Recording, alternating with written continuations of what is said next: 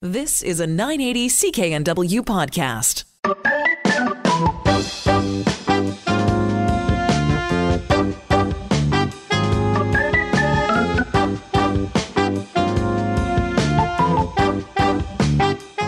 This is the Sunday Night Health Show. I am Maureen McGrath, and the new year is practically upon us. And what is the most popular thing that people do in the new year besides go to the gym? They actually go on a diet. Well, may I suggest the Bio Diet, the scientifically proven ketogenic way to lose weight and improve your health, written by David G. Harper, PhD, with Dale Drury. And he joins me in the studio right now to give you some tips on how you can be successful in 2020 if you choose to go on a bio diet. The first thing I know you have to do is to buy his book, and I know that's available on Amazon, right, David? Yeah, thanks, Marina. Great to be on the show again. Our book is available on Amazon or any of the other online retailers or in your big box stores. So what I'm going to suggest is if any folks out there would like to pick up the book, or it's also in an ebook, and exciting news, we're just finishing the audiobook, so that will be out for the new year as well. And I would like to offer to your listeners that they journey with me in January. It's a 12-week program that allows people to adapt to a ketogenic diet in a very safe and practical way that's sustainable. And I will take you through the 12 weeks on the show. So we'll start with week 1 early in January, and each step is about a week or two, and I'll be coming back and just giving you a little bit of a rehash of what we just did and a little bit of prep for what we do going forward, so you can start your keto journey on the bio diet. And folks can follow through right here on this Sunday Night Health Show, because you're going to come back each week and kind of support people and help them through. Absolutely. As well. So that's fantastic. I'm so glad you're going to do that. So what are some of the general tips for people who are unable to do that but want to make a change and maybe make it slowly, lose a little bit of weight, feel better? What do you recommend kind of as an overall summary? Well, I think you need to, the two key words are planning and commitment. So if you want to adapt to a ketogenic diet, this is a low-carb, no-sugar diet. So right after Christmas is a great time to start, because we've just been through the festive season and you've probably overconsumed some of those things. And people like to start the year afresh with a new plan. So essentially you're going to plan ahead. You're going to make an appointment with your physician. We're going to talk about how you detox and restock your kitchen. And we're going to talk about some of the psychology as well as the actual meal plans and so on that allow you to safely adapt to a ketogenic diet. And you will lose weight. But the more important thing is you're going to feel a lot healthier because you're going to be a lot healthier. And I will say it's not for everyone. So it's very important that you do follow the steps. And the first one is to make that appointment early in January to see your physician and see if a ketogenic diet is right for you. And make sure this is okay for you. Excellent advice. What are some of the psychological blocks to people not being able to start a new lifestyle plan, shall we call this, versus a diet or adhere to it? And thanks. It really is a lifestyle change. I know the book has bio diet in it, but it's really not a short-term calorie-restricted diet, to get into your bikini for the summer. This is a lifestyle change that's intended to be permanent. So it's a metabolic change. So there will be some couple weeks that are a little bit uncomfortable. You're going to be giving some things up and you're going to be adding some wonderful things back in. So the other thing is, it's good to have a mate go with you in the process if you can. If your partner wants to do it as well, that's great. And there's also, we're going to talk about some of the tricks about when other people tempt you with things and they say, oh, just have one of these little things, that won't hurt, or a little piece of pie, that's okay. So that real commitment allows you to be sustainable. Absolutely. And that's so challenging. And as you say, we've just gotten off the sugar high of the holiday season. And so this is a great time to start. Can people start this slowly? So can they wean off some of the toxic food, if you will, and then slowly introduce some of the bio diet type of foods? Yeah, that's fantastic. I'm really glad you asked that question, because that's exactly the way the bio diet is designed. The first step of the bio diet, I call it bio preparation, is that easing in process. And we're going to talk about the 2 or 3 little changes you make that are quite easy to make, that sets you up for the little bit more tricky period, which follows the adaptation period. That's where you make that metabolic change.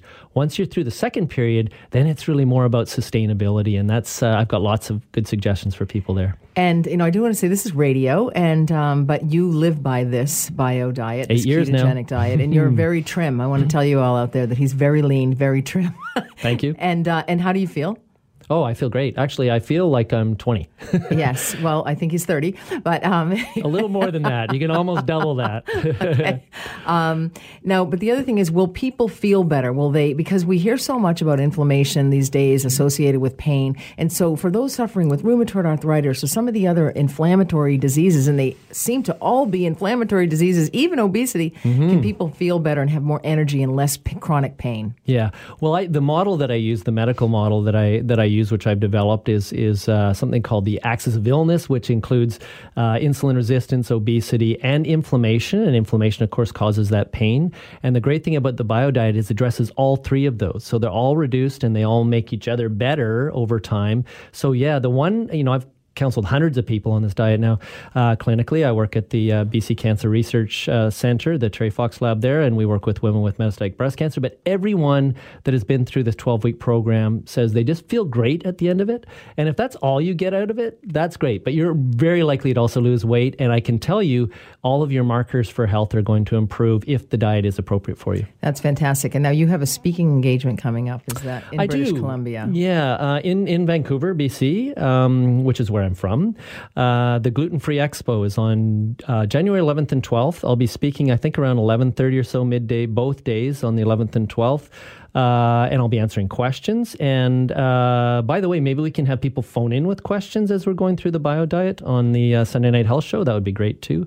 So that's January 11th and 12th. And I'll have the book available for sale there. And my wife will be with me as well. Fantastic. And she's the co-author here. How can people get tickets?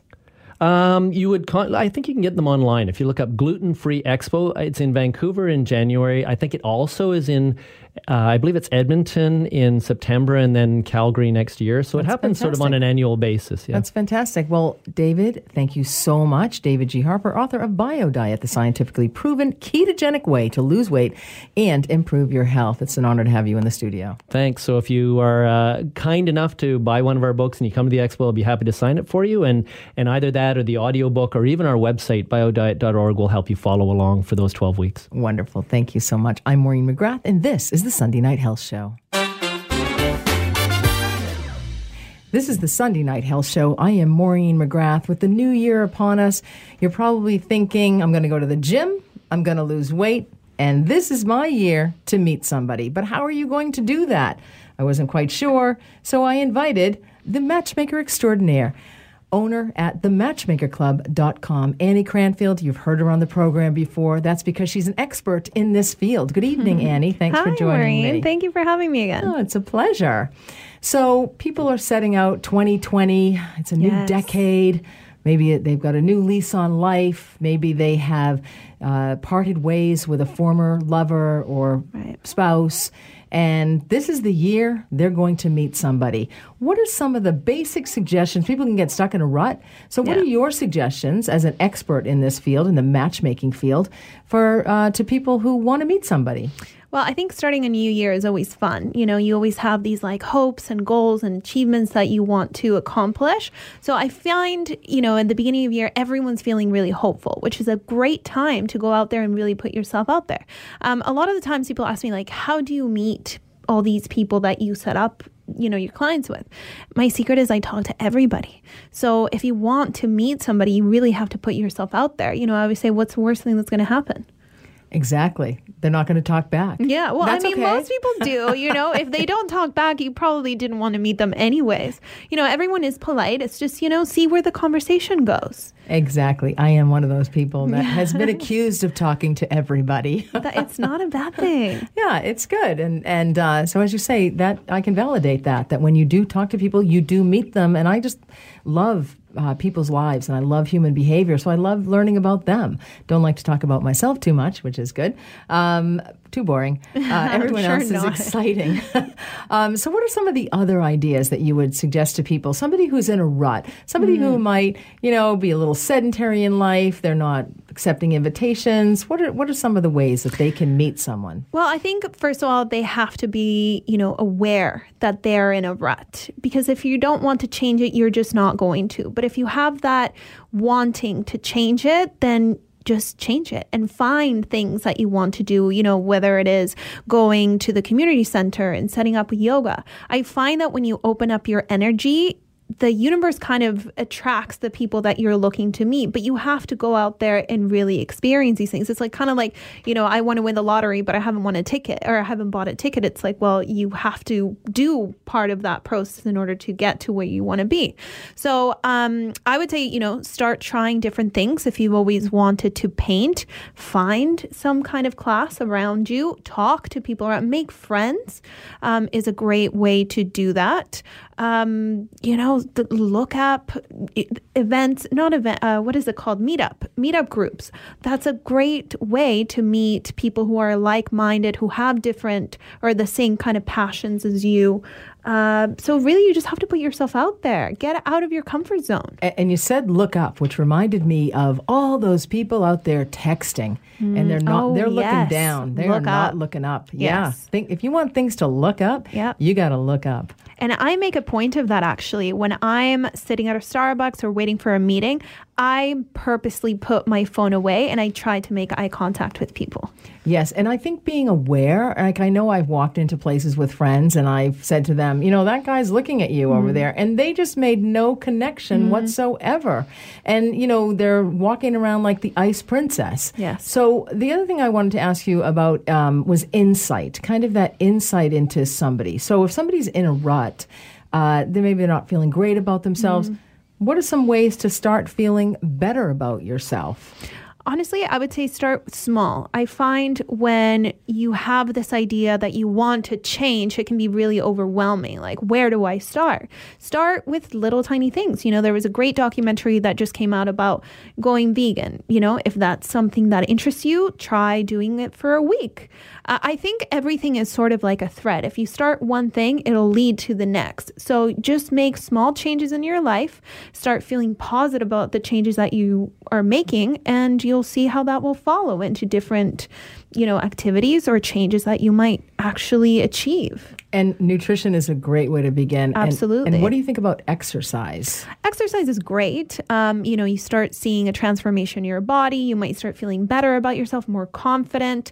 And I think, when you are feeling confident, people notice that. It's like a glow, and it just attracts people. Not necessarily, that you have to have a six-pack. There's actually a lot of girls that are not that into a six-pack. You might be surprised to hear. But just feeling good about yourself attracts people. I think it does. I met somebody recently, it was a, particular person who, he didn't have a lot, but he was self-confident. And that, he had some sex appeal. Totally. And so it was just, he wasn't charming necessarily, but he was just nice. He was self-confident. He was self-assured. He wasn't trying to impress anybody. He was just, and you know what? That is sexy. And I try and say that to people. It's that self-confidence, just being okay with who you are. You're not perfect. Nobody is. But there's a lot of people out there with ego. Yes. And so they present this big, bad, amazing person to the world. And on the inside, they don't necessarily feel that way. So and people can see through that. They can. They certainly can. It's all about energy. Ego's the size of Montana. If you have one, try Maryland. It's a smaller state. So exercise and nutrition. And so basically being healthy, like sleep, because that can affect mood. So do you recommend this to your clients at the Matchmaker Club? Yeah, I mean, when we start the process at the Matchmaking Club, we really do a discovery of these, the people who have hired me, my clients now. So we, looking good, you'll feel good. Looking good on the outside, you'll feel good on the inside. So we have a stylist that we work with. Also, a lot of people do online dating. I don't say don't do online dating. I think it can be kind of fun if you have the time. Explore it if you want. I can coach you through that. So we have a photographer that we also work with. I think sometimes getting a great photo of you can sort of mirror what you might not see about yourself, and they start feeling good about themselves also. So maybe you do a photo shoot. Yeah, so not a great idea maybe to perch yourself next to a horse if you've never been on one. No. You're trying to impress somebody out there that you've never met. You make a great point about the stylist. I love that, because many people don't know how to dress, and people don't necessarily know what looks good on them. True. There's this one shop in my neighborhood that they tell you everything looks great on on you. So you have to have a really good exterior or firewall up. So you say, no, it doesn't, just because you want me to buy this. Yeah. And, to have that, again, it's confidence to say, no, this doesn't look good on me. But sometimes, a certain body shape or whatever, your stylist can help. Absolutely. Because, different body shapes, and, especially for women, different cuts, it's totally to do with the fit and the style. That's right. Yeah, and the color, too. The color. I mean, I don't know if you find this, if there's any truth in this, but my mother always said men love red. So I have this long coat, cashmere and wool coat that's down to my ankles, and so I wear it at Christmas time. And I was walking down the street the other night, and some guy yelled out, "Lady in red!" Yeah. And I find that if ever I wear red, so I don't know if there's any truth to that. Well, I do think so, because I also like wearing colorful coats in winter. It just, everyone's wearing black, everyone's wearing gray. It also, I think, speaks about your confidence to be able to wear like a really bright color when everyone else, it'll just set you apart. And so you grab people's attention. So, if you're looking to meet somebody, maybe wear a colorful coat. Yeah, or maybe a red dress, a hot red dress, I think is... But it comes down to confidence, right? It does. Wear it well. Wear it well. Have the confidence when you're wearing it. Well, this has been very interesting, Annie Cranfield. I love it. Your website is thematchmakerclub.com. How else can people get in touch with you? I am on LinkedIn. I am on Facebook. I am on Instagram. And I'm on YouTube. Wonderful. Well, thanks so much for joining me in the studio with all these hot red tips for how you can meet somebody in 2020. I'm Maureen McGrath, and this is the Sunday Night Health Show.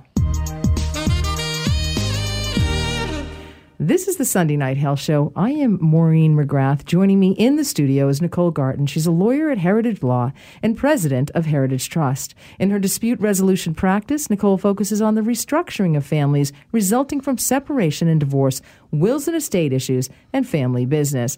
Thank you so much for joining me in the studio, Nicole. Thank you. I think something that would be very important for listeners across this country is what is basic legal planning and how can that be helpful and save money and reduce stress for people? Well, thank you so much for asking that, Maureen. The statistic is half of Canadians apparently have no will. Wow. Yeah, it's quite something. So basic legal planning is a good will, an enduring power of attorney for finances, and it's called a different term depending which province you're in, but a document for healthcare. So what happens if somebody doesn't have a will? What are the risks of that? If someone dies without a will, they actually do have a will. It's a legislated will. So and every province has what we call intestacy legislation. So it sets out who has the right to apply to be the court-appointed executor, which is called an administrator, and it sets out who is entitled to the benefit of your assets. But it could be vastly, vastly different from what you would have chosen. Exactly. Is that what they mean by the expression of it will get held up in probate? Or is that an American expression? Oh, if you probate, that actually means you have a will, because probate is the legal process of recognizing a will.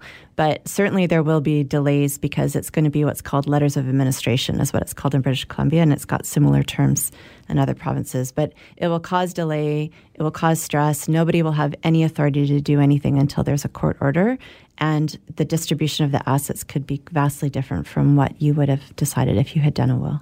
And it may not be your wishes. Correct. Yeah. How about the will? How formal does the will have to be?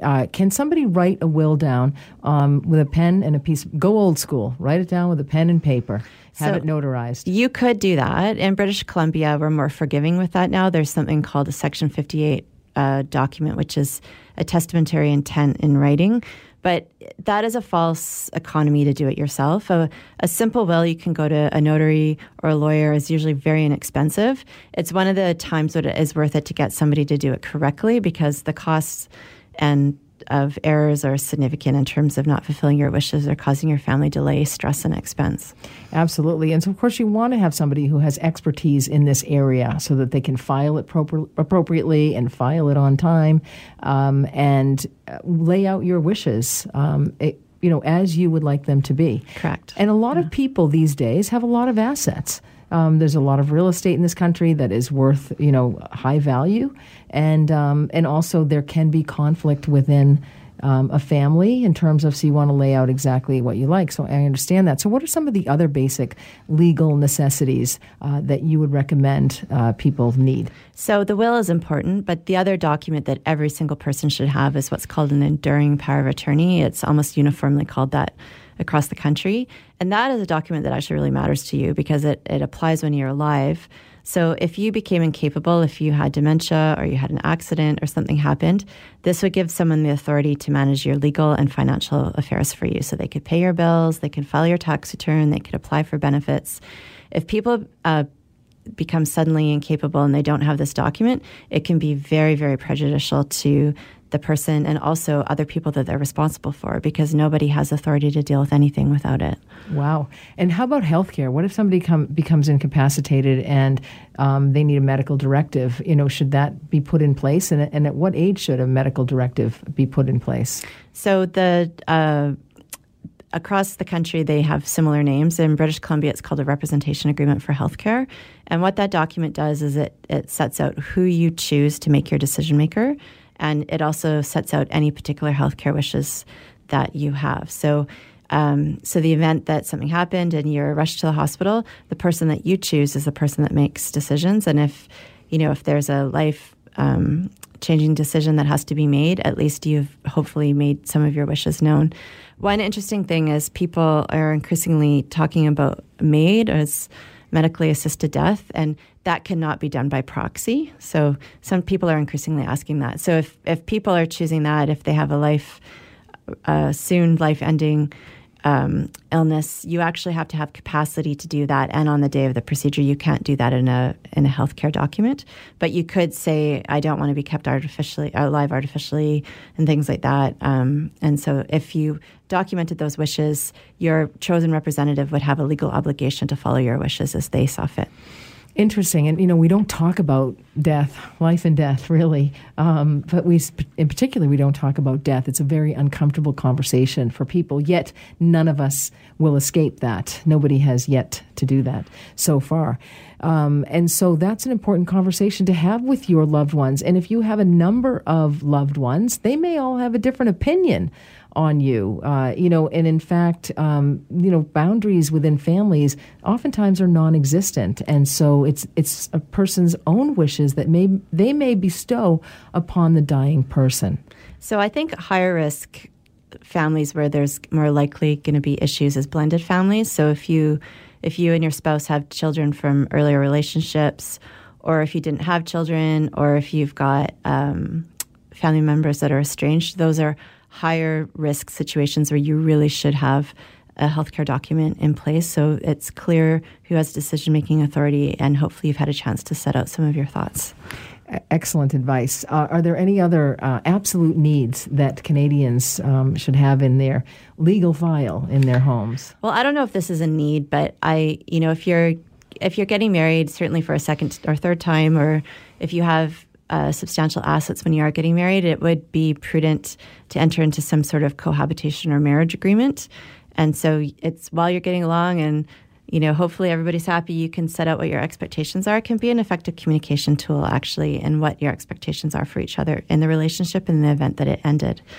And that document, if people took the time to do it at the outset, would save an enormous amount of expense and delay later in the event that the relationship didn't work out. And is that known as the prenuptial agreement? You're right. It's also known as a prenuptial agreement. Okay.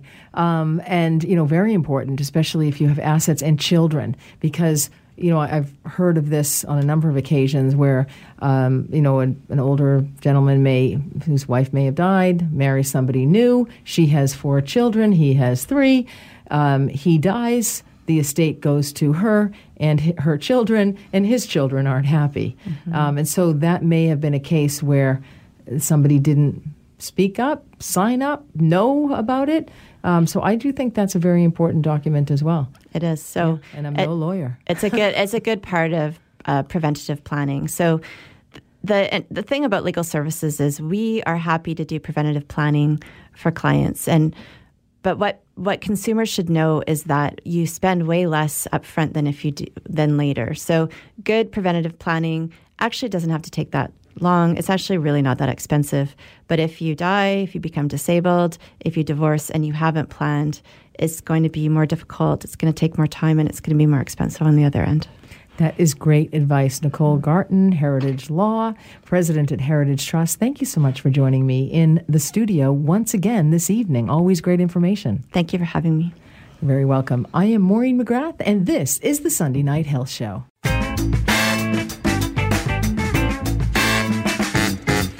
This is the Sunday Night Health Show. I am Maureen McGrath. You've heard her before on this program. She is Teresa Isabel Diaz. She helps a lot of women. She is a NAMS certified menopause practitioner. She is the CEO and founder at menopauseed.org. Good evening, Teresa. Thank you so much for joining me on the line. Good evening. Thank you for having me. You're very welcome. Tonight I want to talk about, and I know in the past you've educated the listeners about what exactly menopause is, what are the symptoms, what can you expect.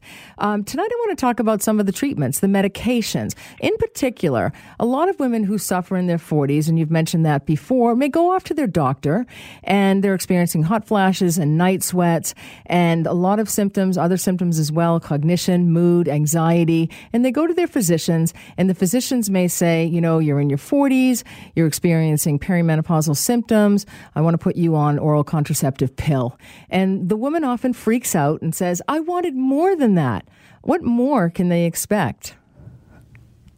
So if they're still ovulating and experience periods, they are still producing some amounts of estrogen and progesterone. So like in everything, medication and treatment has to be individualized. So usually estrogen therapy is the most common, most effective treatment for moderate to severe symptoms of menopause like the ones you described. And estrogen is available in the birth control. So especially if women have difficult periods, if they are bleeding a lot, experience heavy bleeding, the birth control is also good to normalize that. And hopefully doctors are also educating patients or women about conservative measures that they can utilize, like not drinking too much alcohol, self-care, exercise, layering, utilizing a particular cotton sheet at night.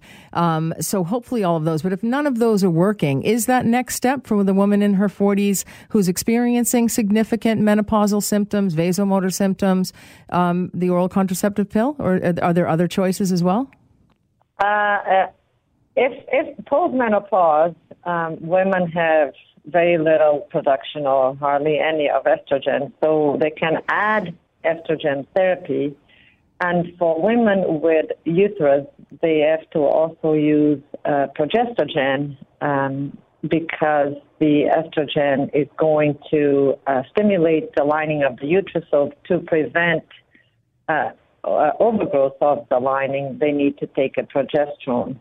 And that's the typical hormone therapy for women post-menopause.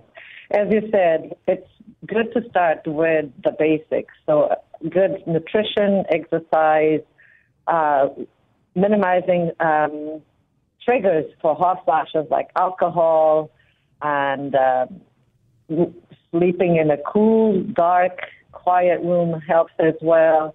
Not eating a lot of sugar for some women helps minimize the hot flashes as well. There's a lot of things that can be done, and it's usually trial and error to see what works for each woman, because everyone experiences menopause her own way, and therefore they will have their individualized treatment as well. What are some of the natural treatments, Teresa?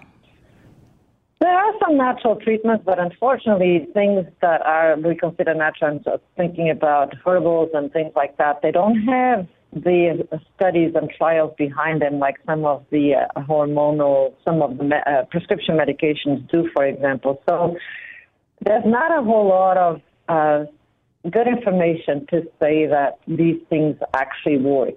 But because there is a lot of placebo effect in menopause treatments, a woman may start taking a product and may feel a lot of relief. And I usually say, if it does offer relief and doesn't cause any other unwanted effects, good for you. You feel better. That's what's intended. sometimes what happens is if the product is actually working because of placebo effect, it might stop work a few months afterwards. So then they can try something else.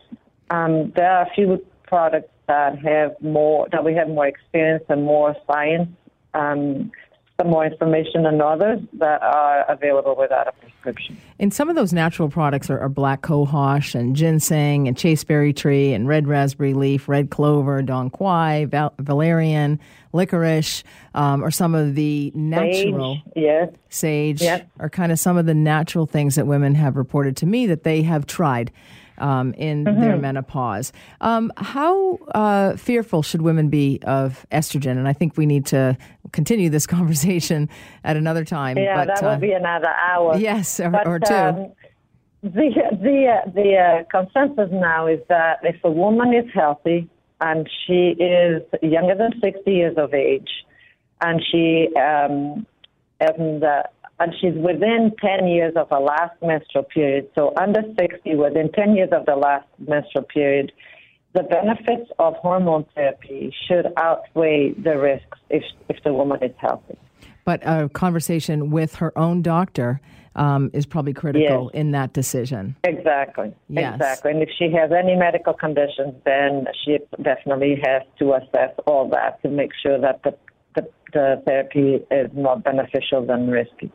Teresa Isabel Diaz, thank you so much. CEO and founder at menopauseed.org, NAM-certified menopause practitioner. Thanks so much for joining me on the program this evening. Thank you very much. Bye-bye. Bye now. I'm Maureen McGrath, and this is the Sunday Night Health Show. Thanks for listening to the Sunday Night Health Show podcast. You can subscribe, rate, or review on your favorite podcast app. And if you've got a question about your health, the nurse is always in. So email me, nursetalk@hotmail.com, and I just might answer your question, anonymously, of course, on next week's show. For now, have a happy and healthy week. You've been listening to a 980 CKNW podcast. Listen live at cknw.com, the Radio Player Canada app, TuneIn, Amazon Alexa, HD Radio at 101.1 FM HD2, and on the AM dial, 980 CKNW.